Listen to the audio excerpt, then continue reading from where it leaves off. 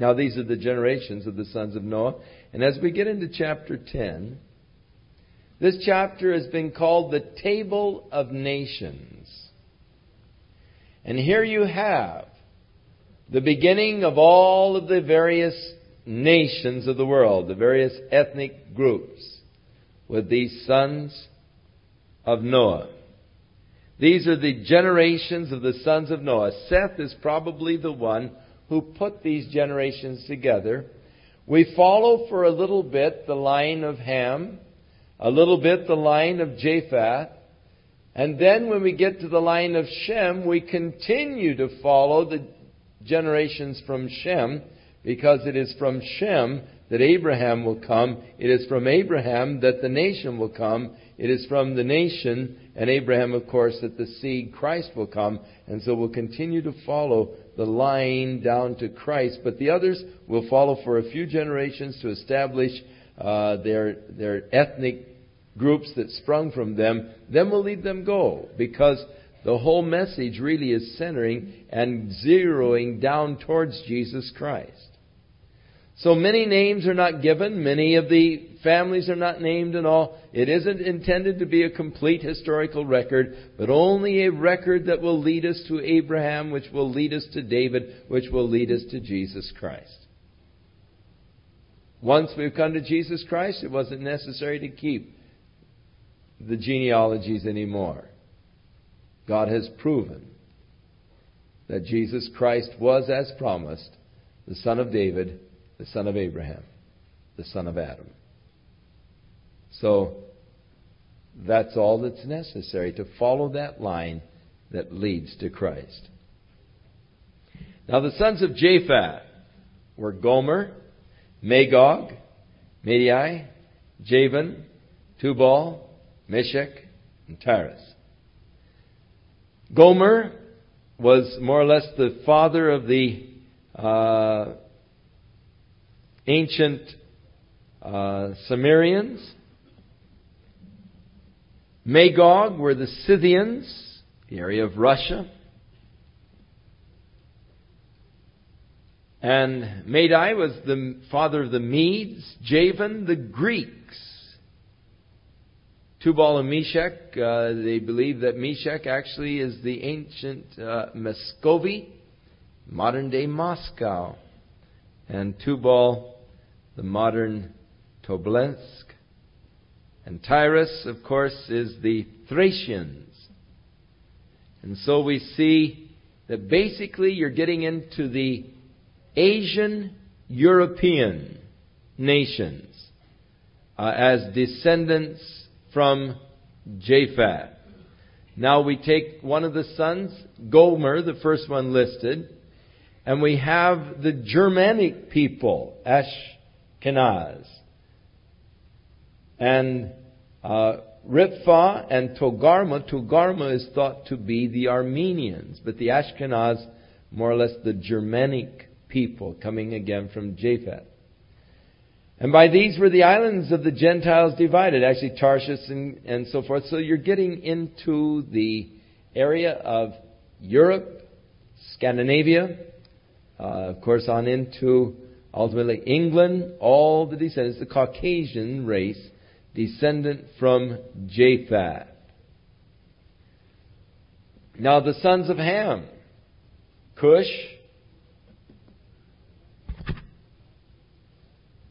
and Seba, Havilah, Sapta, Rama, and all of these various names. We're not going to try and go through them all. But they basically went south and populated the areas of Africa. Also, a portion of them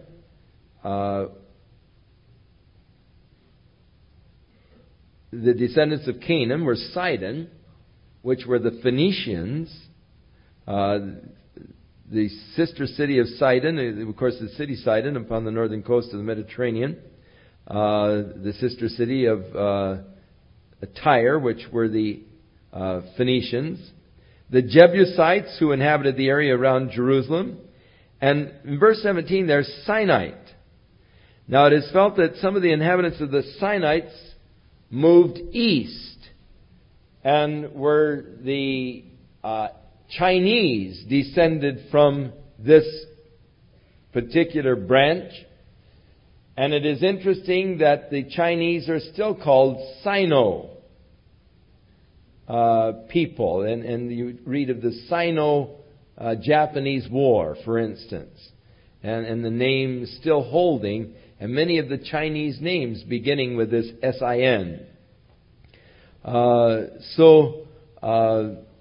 From Ham, Africa, on over into the Far East and the area of Canaan.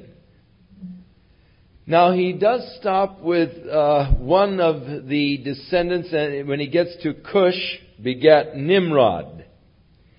And he began to be a mighty one in the earth. Instead of a mighty hunter before the Lord, it should be translated, he was a mighty tyrant in the face of the Lord. The hunting was the hunting of men's souls. Nimrod became a leader in apostasy, a developer of a great religious system, later to become known as the Babylonian religious system, or the Mystery Babylon. That whole religious system was begun by Nimrod. Now, his mother, Semiramis, was later to be called the Queen of Heaven and to be worshipped. It was her claim that Nimrod was actually born without the benefit of a father, that he was born while she was a virgin. Nimrod was known for his hunting prowesses. A great man with a bow. In those days, the people were probably, because of their primitive type weapons, very fearful of the wild animals. The lions and the tigers and leopards and so forth. And he was known as a protectorate of the people because of his ability and skills in hunting. But one day while hunting boar, a wild boar turned on him and gored him. And he supposedly was dead for 3 days, lying there in the woods. And after 3 days, his life returned. And so they began to celebrate his resurrection by coloring eggs and having great festivities in the springtime of the year. Incidentally, his birth was December 25th.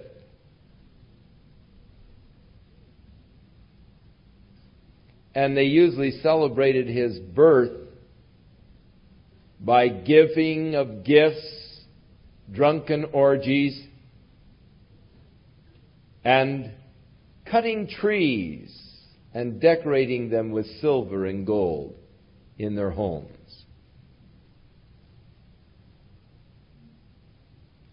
And this is just a few generations after Noah. The worship of his mother, Semiramis, Queen of Heaven. The whole thing, Satan's counterfeit of God's intended work, began with Nimrod. And when you start reading the history of the Babylonian religion, the way they set up the celebrations and all, you will be absolutely shocked at the historic church and how much of the activities of the historic church were borrowed directly from Nimrod, who was also known as Tammuz and Marmaduke, several names, Ashtart, Semiramis, the various names for his mother, who was worshipped. and actually the name Easter coming from Ashtarti.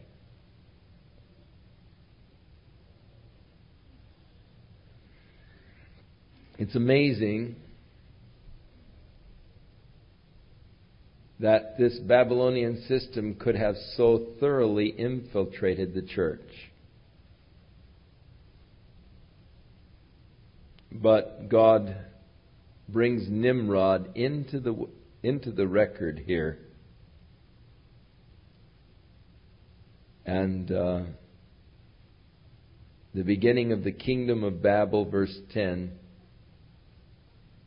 And it was he who inspired the people to build this tower that would reach into heaven. It was he who began to inspire them to the worship of the stars, the beginning of astrology, and all of these things began in this ancient Babylonian religion. The tower really, literally, not to reach into heaven, but the tower was to worship. It was an observatory where they would go and worship the stars, the constellations, and so forth. And many such towers have been uncovered in the archaeological diggings there in the Babylonian plain. They were areas of worship. So the descendants of Ham. Then in verse 21 we come to the descendants of Shem, also the father of all the children of Eber. It is from Eber that we get the name Hebrae, or the Hebrews. So Abraham was not the beginning of the idea or the name of the Hebrews. It came from Abraham's ancestor Eber. And so Shem, the brother of Japheth, the elder, even to him were children born. The children of Shem are listed here for you. And then the children of Aram. And we're going to narrow down to Eber because we want to follow Eber. Eber had two sons. The name of one was Peleg, and in his days was the earth divided. And his brother's name was Joktan. Now, this idea of the earth being divided, there are some who try to relate this to a current scientific theory of the continental, the continents dividing. The continents have been drifting apart. That originally there was only one landmass, but this continental drift theory that is a current theory in some scientific areas, and some of them point to this reference of Scripture. And it was in the times of Peleg that the earth was divided. However, if you'll follow the chronological charts and all, you'll find out that Peleg lived in the days of the Tower of Babel. And it was at the Tower of Babel that the earth was really divided into the ethnic groups. And so that is probably what the reference is to. The division of the earth into the ethnic groups following the Tower of Babel experience, rather than a scripture that would somehow lend support to the continental drift theory. So that's the way it is. It could refer to continental drift, but more than likely the reference is to the division of the earth from the Tower of Babel. Among the names here in the descendants, we do find the name Jobab, which could very well be the Job of the Scriptures. And so I guess that's a little further down when we get into the descendants of Abraham. Now in chapter 11, the whole earth was of one language and one speech. Probably Hebrew. Because in the earlier record of the book of Genesis, the names of the people were Hebrew names that have Hebrew meanings. And so the original language was perhaps the Hebrew language itself. But the whole earth was of one language, one speech, and it came to pass as they journeyed from the east that they found a plain in the land of Shinar, and they dwelt there, and they said one to another, let us make brick and burn them thoroughly. Now, this is an interesting thing because it shows that very early after the flood, they had brick kilns, and rather than just building their houses out of rocks, they were advanced to the state of making bricks and putting them in the kiln, burning them thoroughly. So rather than just adobe kind of buildings, they were now using a mortar with a cured brick or a burned brick, and they began to build. Of course, the city of Nineveh, the city of Babylon, all began to be built in this period by Nimrod himself. And so they said, let us build a city and a tower whose top may reach unto heaven, and let us make a name, lest we be scattered abroad upon the face of the whole earth. Now, God's command was to actually fill the earth. It's an attempt to sort of countermand God's commandment, lest we be scattered abroad throughout all the earth. Let's join together. Let's just, congregate in this area. And the Lord came down to see the city and the tower which the children of men builded. Now, again, we're describing the activities of God in human terms, as though God were coming down and looking things over. In reality, God is omnipresent. He was watching the thing the whole while. The Lord said, behold, the people is one, and they all have one language, and this they begin to do, and now nothing will be restrained from them which they have imagined to do. The developing of this religious system. Now, it is very possible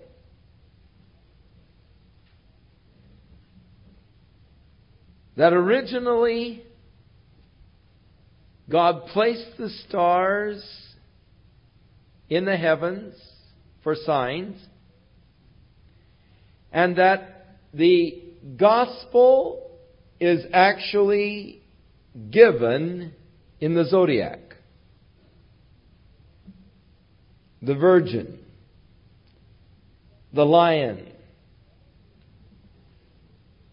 But as Satan has always taken the things of God and twisted them and perverted them, so from the original message that God had placed there in the heavens of His plan for the ages, that there was that perversion of it into what is the modern astrology, which began way back again in the Babylonian era. Here in Babel, where they were going to build this tower as an observatory to observe the constellations and so forth of the sky.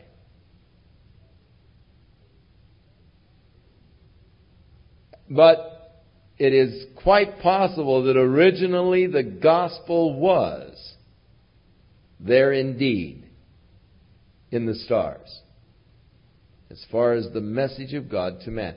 Now, it would seem that the Magi who came from the east to find the Christ child were reading correctly the heavens. We have seen His star in the east. We've come to worship Him. And that they were reading truly the signs that God had placed there. Now, the Bible says that God has placed the stars for signs and for seasons. And it is very possible that originally there was indeed the message of God in the stars, but has been perverted, as I say, into the modern astrology. And the perversion began way back there, where they began to look at the stars for the influence over their lives, rather than looking to God. And so God, in His Word, puts down the astrologers, the stargazers, the monthly prognosticators, those who sought then to govern their lives by the influence of the stars upon them and so forth. And God really speaks out very heavily against that in the prophecy of Isaiah. But it is an ancient thing, the horoscopes and all. But as with so many things, it is possible that in the beginning it was pure and had a true message of God, but it has been perverted as time has gone on.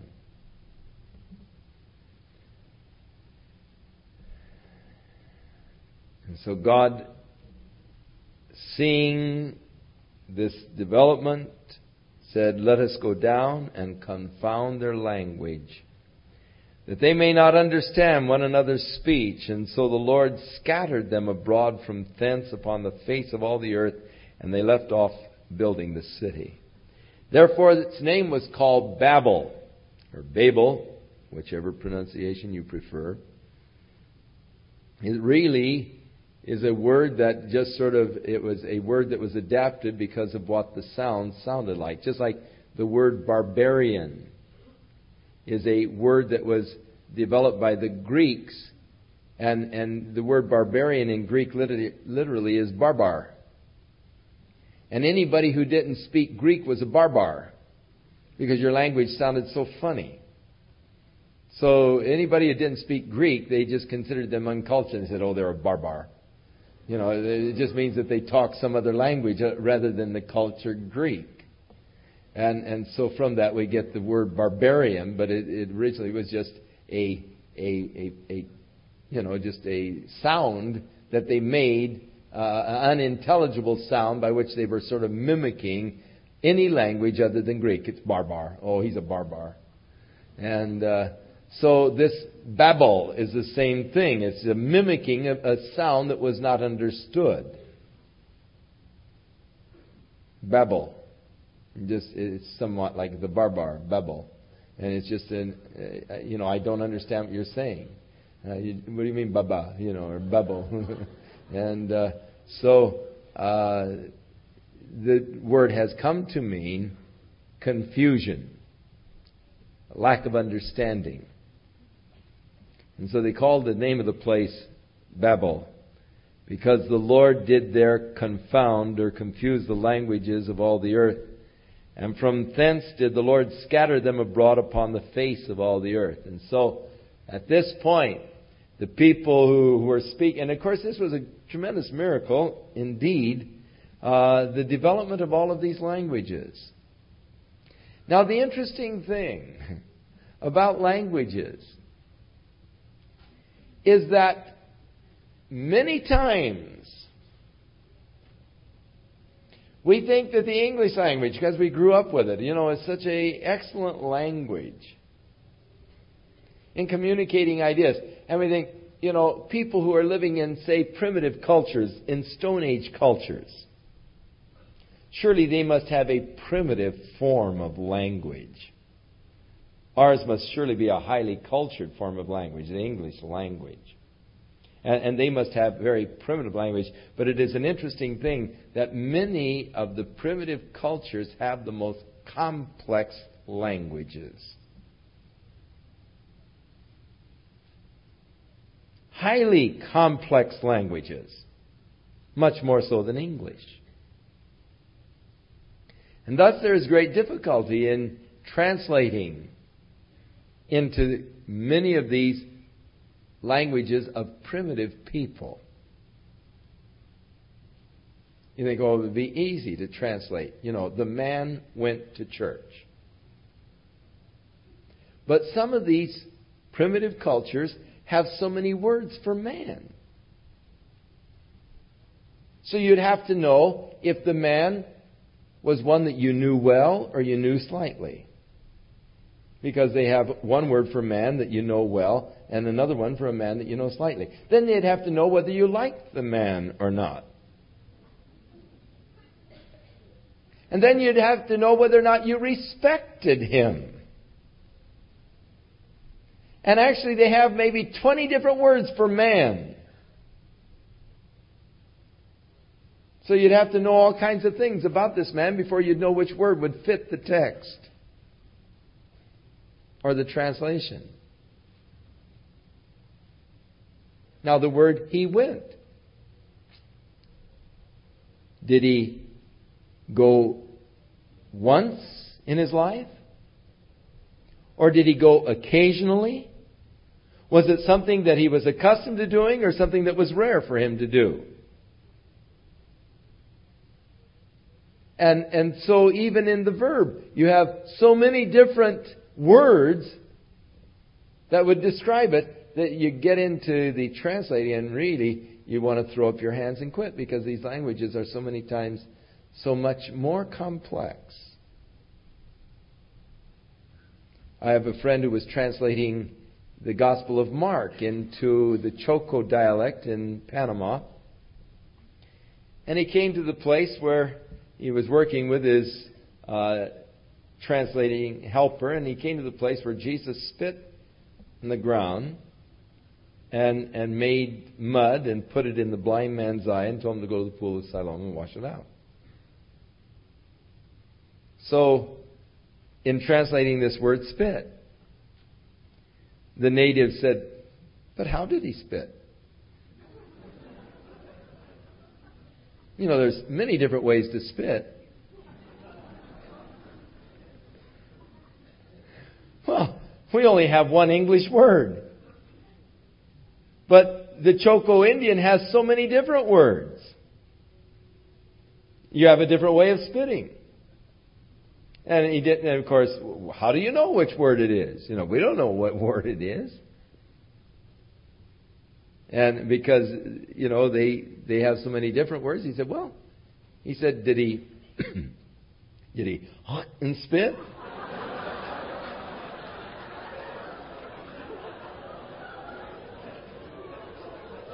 Or did he pick up the dirt in his hand and just spit and mix it up?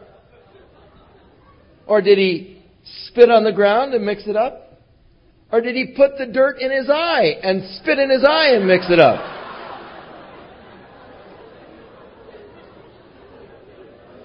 And he would have a different word for each action. Well, we don't know what Jesus did. But this development of language, now it is interesting that man has, in any and every culture, no matter how primitive, highly complex method of communicating of ideas. And I don't care how primitive or ignorant that particular culture may be, their languages are highly developed in the ability to communicate their ideas, whether they do it through grunts, through a sing-song or whatever. They are able to communicate their ideas no matter how primitive their culture. This certainly is something that separates man from the animal kingdom. There is nothing in the animal kingdom that even approximates a complex form of communication of ideas. But yet in the most primitive culture of man, and in every culture of man, there is a language communication.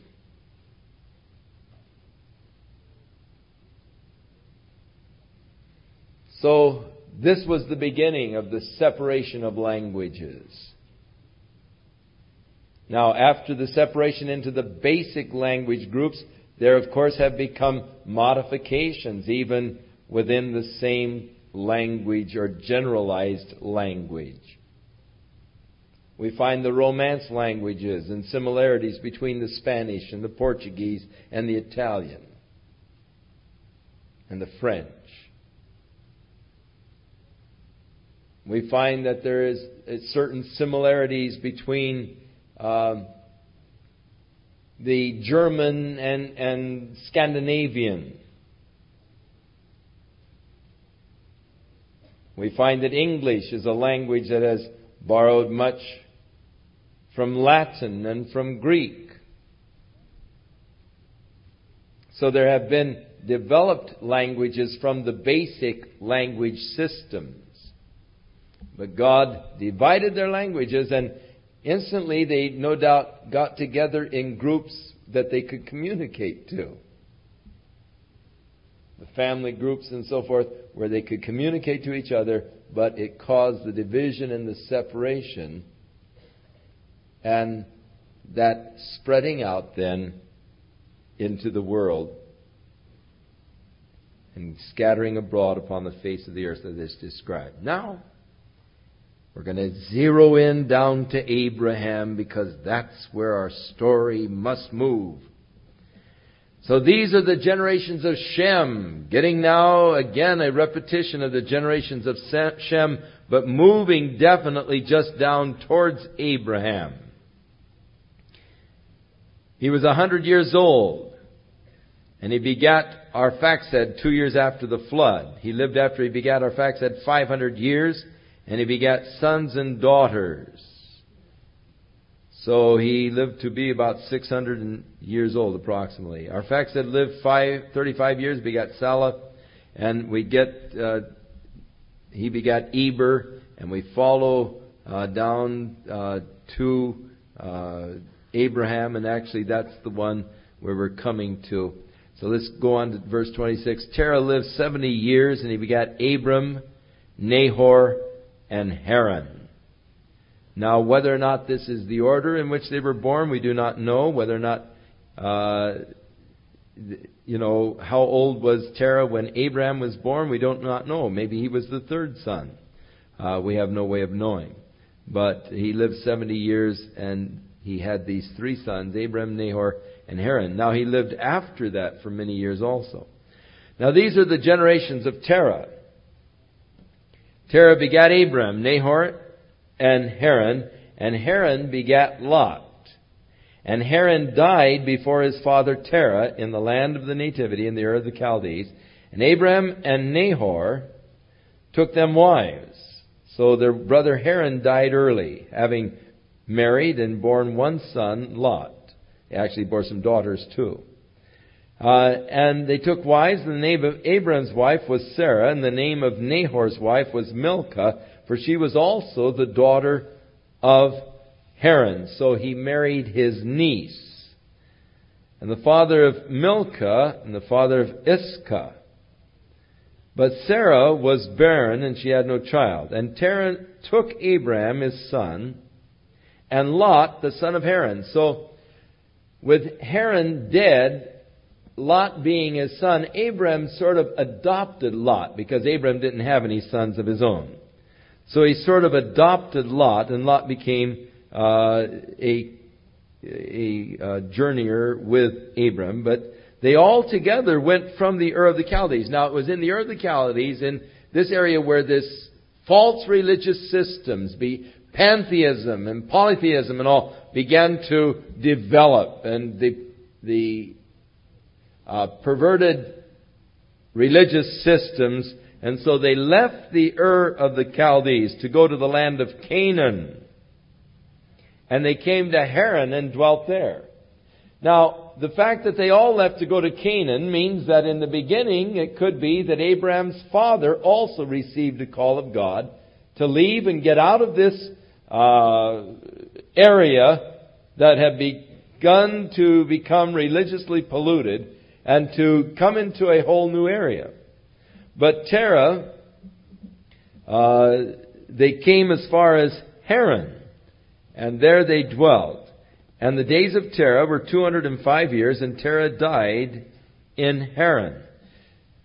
Now, there is a seeming contradiction of Scripture here when you get into the New Testament, and Stephen is talking about Abraham being called of God to leave the Ur of the Chaldees and to go to Israel. How that after he said Terah died, Abraham then went on to Canaan. But when you start putting the ages together, you find that Abraham actually left, if Terah lived to be 205 years old, and he was 70 years old when Abraham was born, then, and Abraham was 75 when he left, the 75 and the 70 makes 145 years, and yet he lived to be 205 years old, so you have a discrepancy in mathematics here. So what is the solution, or what is the answer? There are a couple possible suggestions.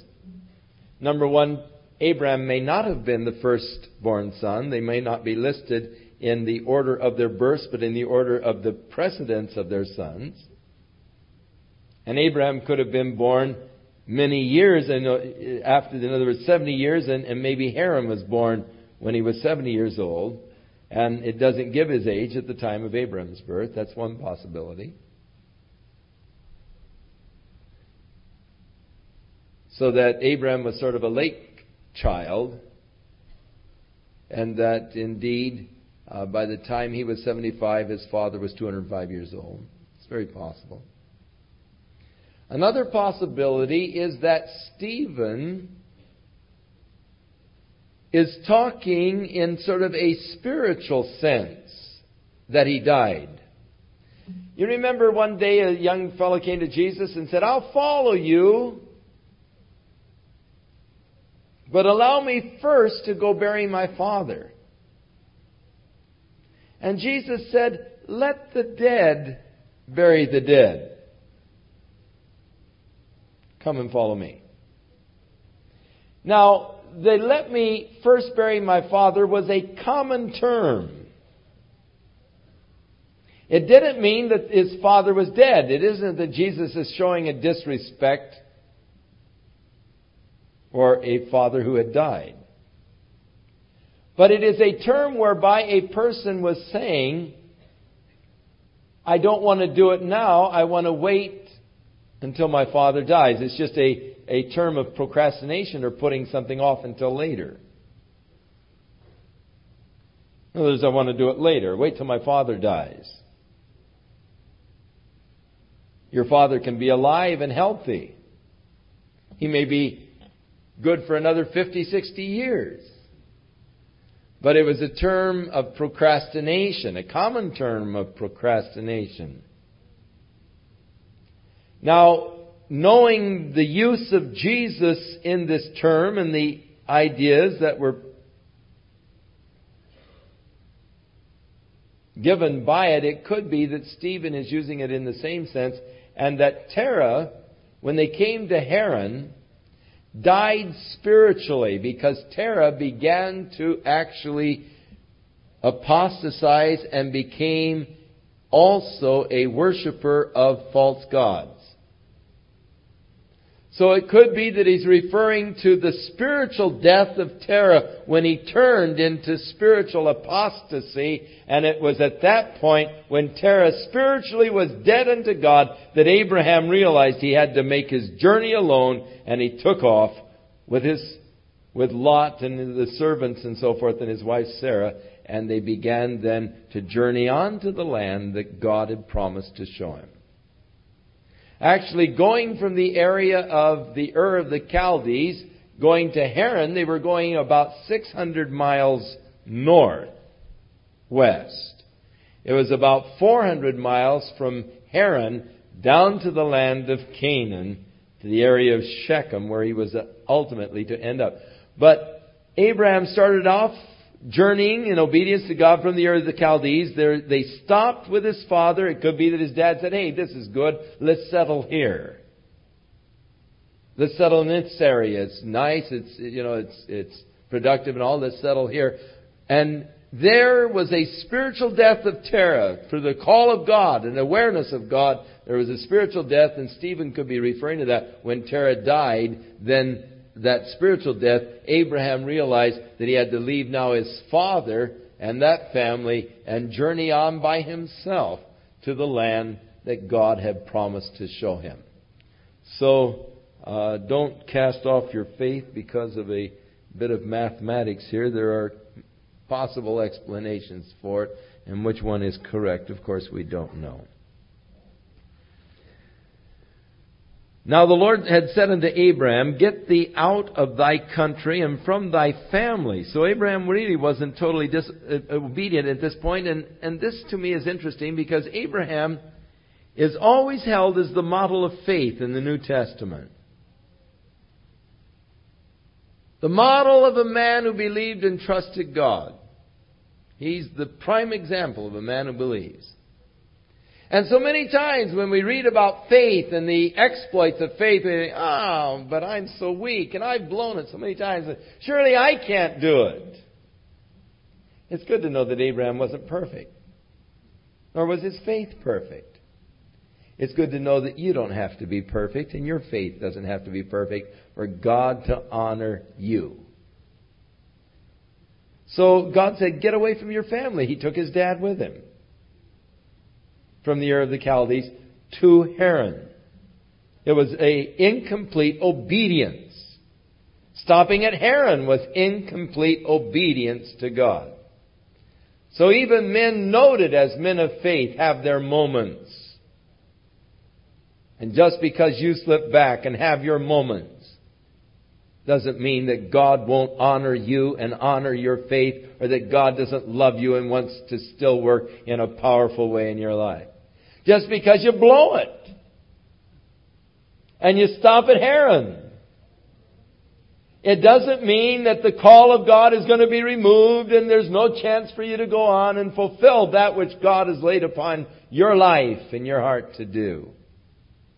Many people have stopped at Haran.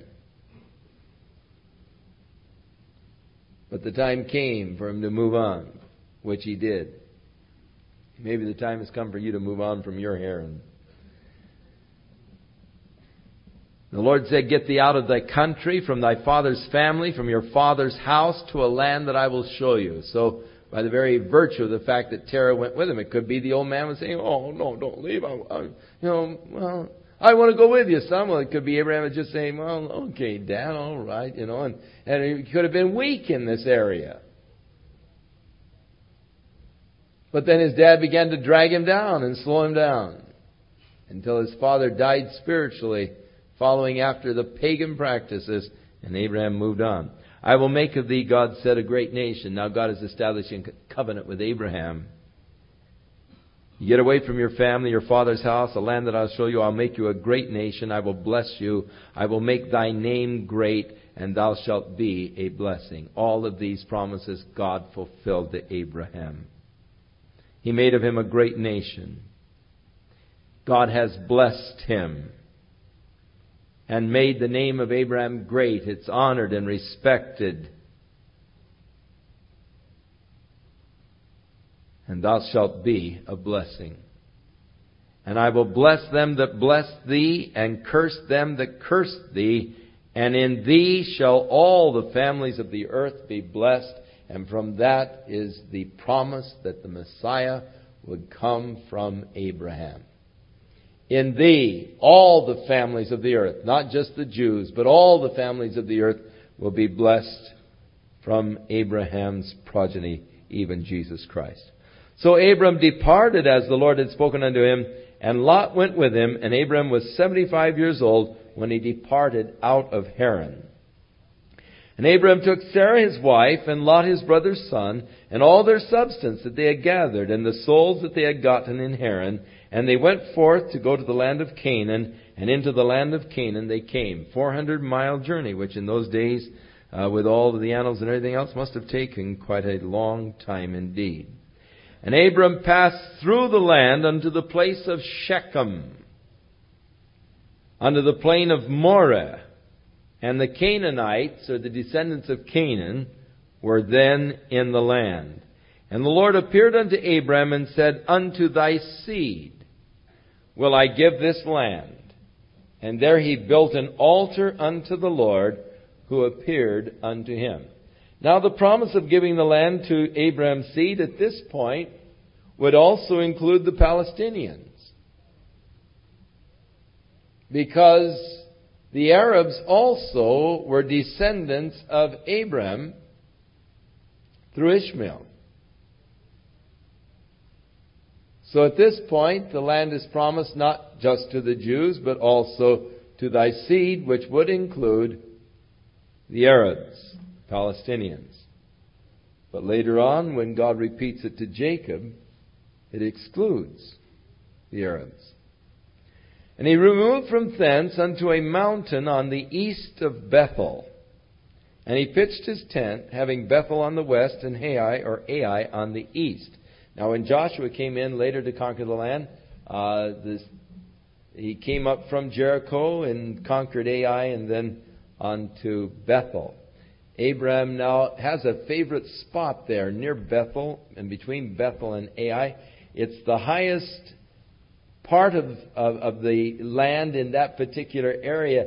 It gives you just a fabulous view. It's about 10 miles north of Jerusalem and about 20 miles or so from Shechem. But from there you can see down into the Jordan Valley. You can see up towards the area of Samaria. You can see Jerusalem and the area south. You can look over towards the Mediterranean. It just is a beautiful vantage point in that mountainous area between Bethel and Ai. And when Abraham came to this area, he built an altar. And the Lord appeared unto Abraham and said, unto thy seed I'll give this land. And he built this altar unto the Lord and called on the name of the Lord. And Abram journeyed going on down now to the south. And there was a famine in the land, so Abram went down into Egypt to sojourn there. For the famine was grievous in the land. So there was a drought in the... And of course, he went on south towards Beersheba. There's always a drought down there. The place is really dry. It's deserty. And it came to pass when he was come near to Egypt that he said to Sarah his wife, now here's our great man of faith, our example. Behold, now I know that you're a beautiful woman to look upon. Hey, that's saying a lot to your wife when she's 65 years old. But because of the longevity, at 65 you were still really, in your prime of youth, in a sense, or beauty. Abram lived to be over 160, so at 65 you're really not that old yet in those times. But it does, when you think of 65 years old and talking about her great beauty, it does sound indeed very interesting. I know that you're a beautiful woman to look upon. Therefore, when it comes to pass, when the Egyptians will see you, they will say, this is his wife, and they will kill me and keep you alive. They'll take you into their harems. Now, this was a common practice among the Egyptian kings, is to just, if a man, if he saw a beautiful woman, he'd kill her husband and take her as his wife. And so he said, I pray that you'll tell them that you are my sister, that it might be well with me for thy sake, and my soul shall live because of thee. Hey, this is our great man of faith, Abraham. You see, even great men of faith have their weaknesses and their moments. Now that encourages me. For some silly reason. Because I also have my moments of weaknesses. But I have the concept that when I get weak, God just says, all right, that's it, you had your chance, wipe out. But not so. God continued to honor Abraham. God continued to bless Abraham. He wasn't perfect. God doesn't use perfect people because they don't exist. So don't worry that you're not perfect. Don't think that God is going to reject you because you're not perfect. Don't think that God can't use you because you're not perfect.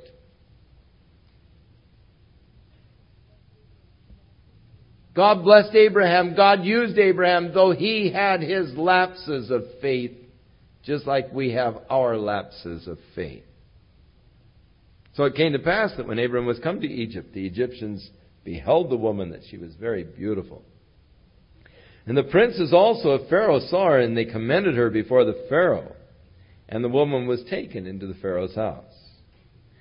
And he treated Abraham well for her sake.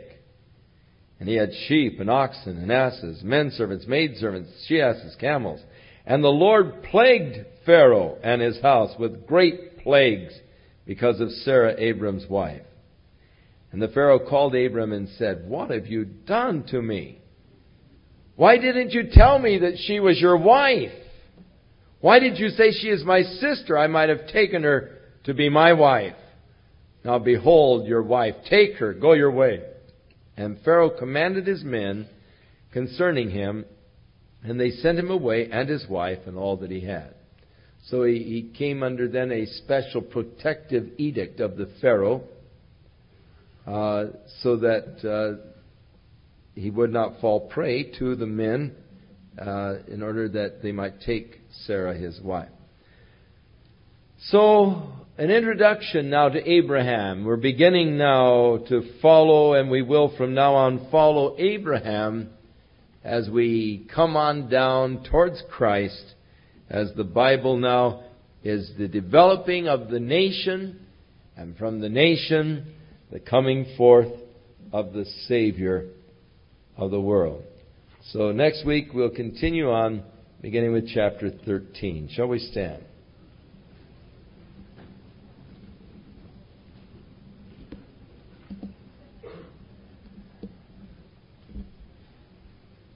God bless you and enrich your heart and your mind and the things of the Spirit,